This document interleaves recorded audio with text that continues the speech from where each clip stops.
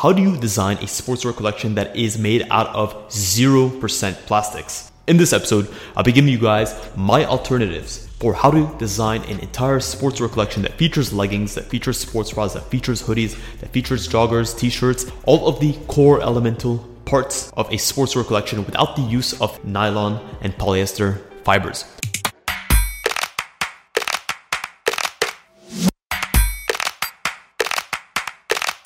Let's answer a fundamental question here. Why would you even want to design a collection that does not contain any plastics? Well, number one is that we have an environmental responsibility.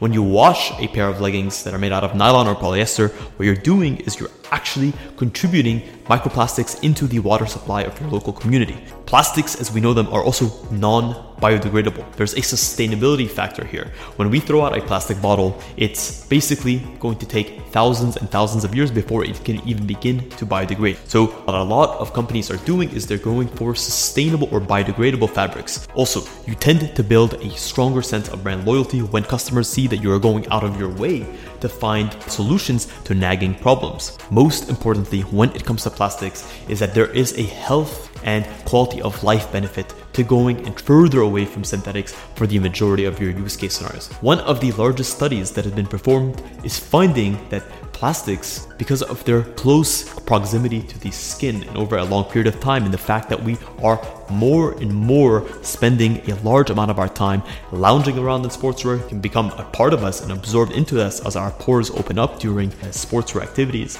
But also, they have a hormone dysregulating ability that can throw your hormones off whack or out of sync, which can be detrimental in the long run.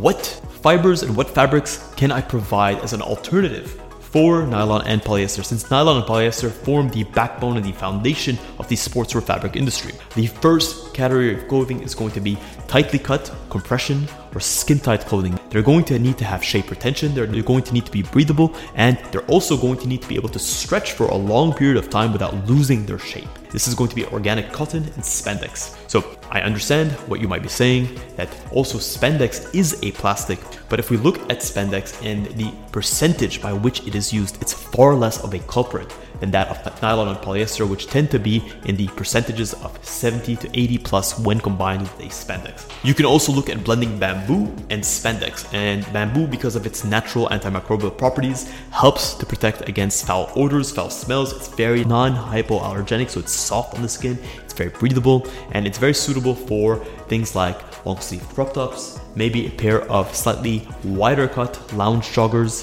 things that you would need to wear over a prolonged period of time and where comfort is key. The third type of non-plastic fiber composition is going to be lyocell or tinsel, which is a semi-synthetic fiber. So it's based off of tree bark, but it is made out of, or it's constructed using man-made processes to enhance its functionality, to be able to turn it, to spin it into a filament yarn, and a blend of that with spandex. For garments that are meant to tackle colder climates, consider going for a blend of merino wool and spandex. Merino wool just has great thermal insulation properties. Also, it's a great fiber that is protecting against moisture, and it just doesn't absorb moisture all that well, so it does a very good job to keep moisture away from the surface of the skin, to keep you protected against the elements. Now for the big reveal. If you want the best of both worlds, you want the performance, you want the durability, you want the stretchability, you want the shape retention of nylon and polyester, the only option that you have in recent developments is what is known as bio-nylon and bio-polyester. This is a genius innovation in textile technology,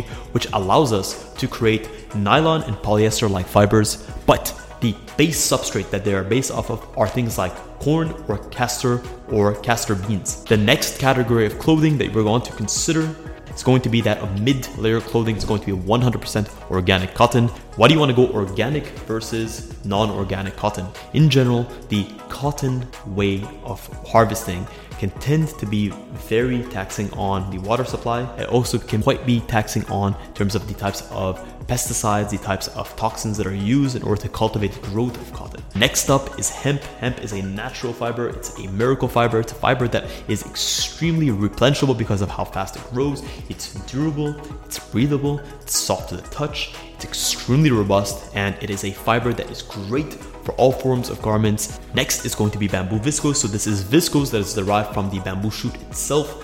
Bamboo viscose has natural UV protective qualities, so it's great for garments that are going to be used on hiking or outdoor sorts of sports for the more warm months of the year. Moving on, we have modal, which again is a very soft, luxurious, lustrous fiber typically seen in high-end undergarments, high-end boxer briefs. It's also much less likely to pill than when compared to something like cotton, just because of the nature of how it's constructed.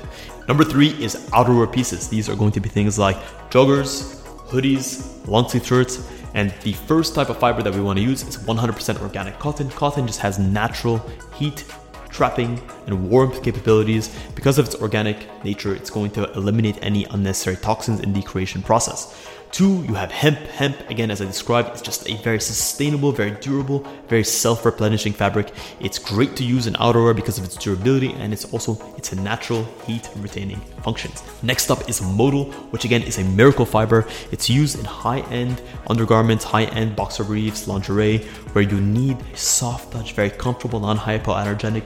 Guys, let me know which of these fabric compositions you're most surprised about. Also, if you have personal questions for me, maybe you're curious about some of the fabrics that I mentioned, maybe you're curious of where to find them, where to buy them, how much they cost, well, check the link in the description. I offer one-on-one consultation calls every single week. From the very bottom of my heart, thank you so much for tuning into this episode of Fit Design TV. Until next week's episode, stay awesome.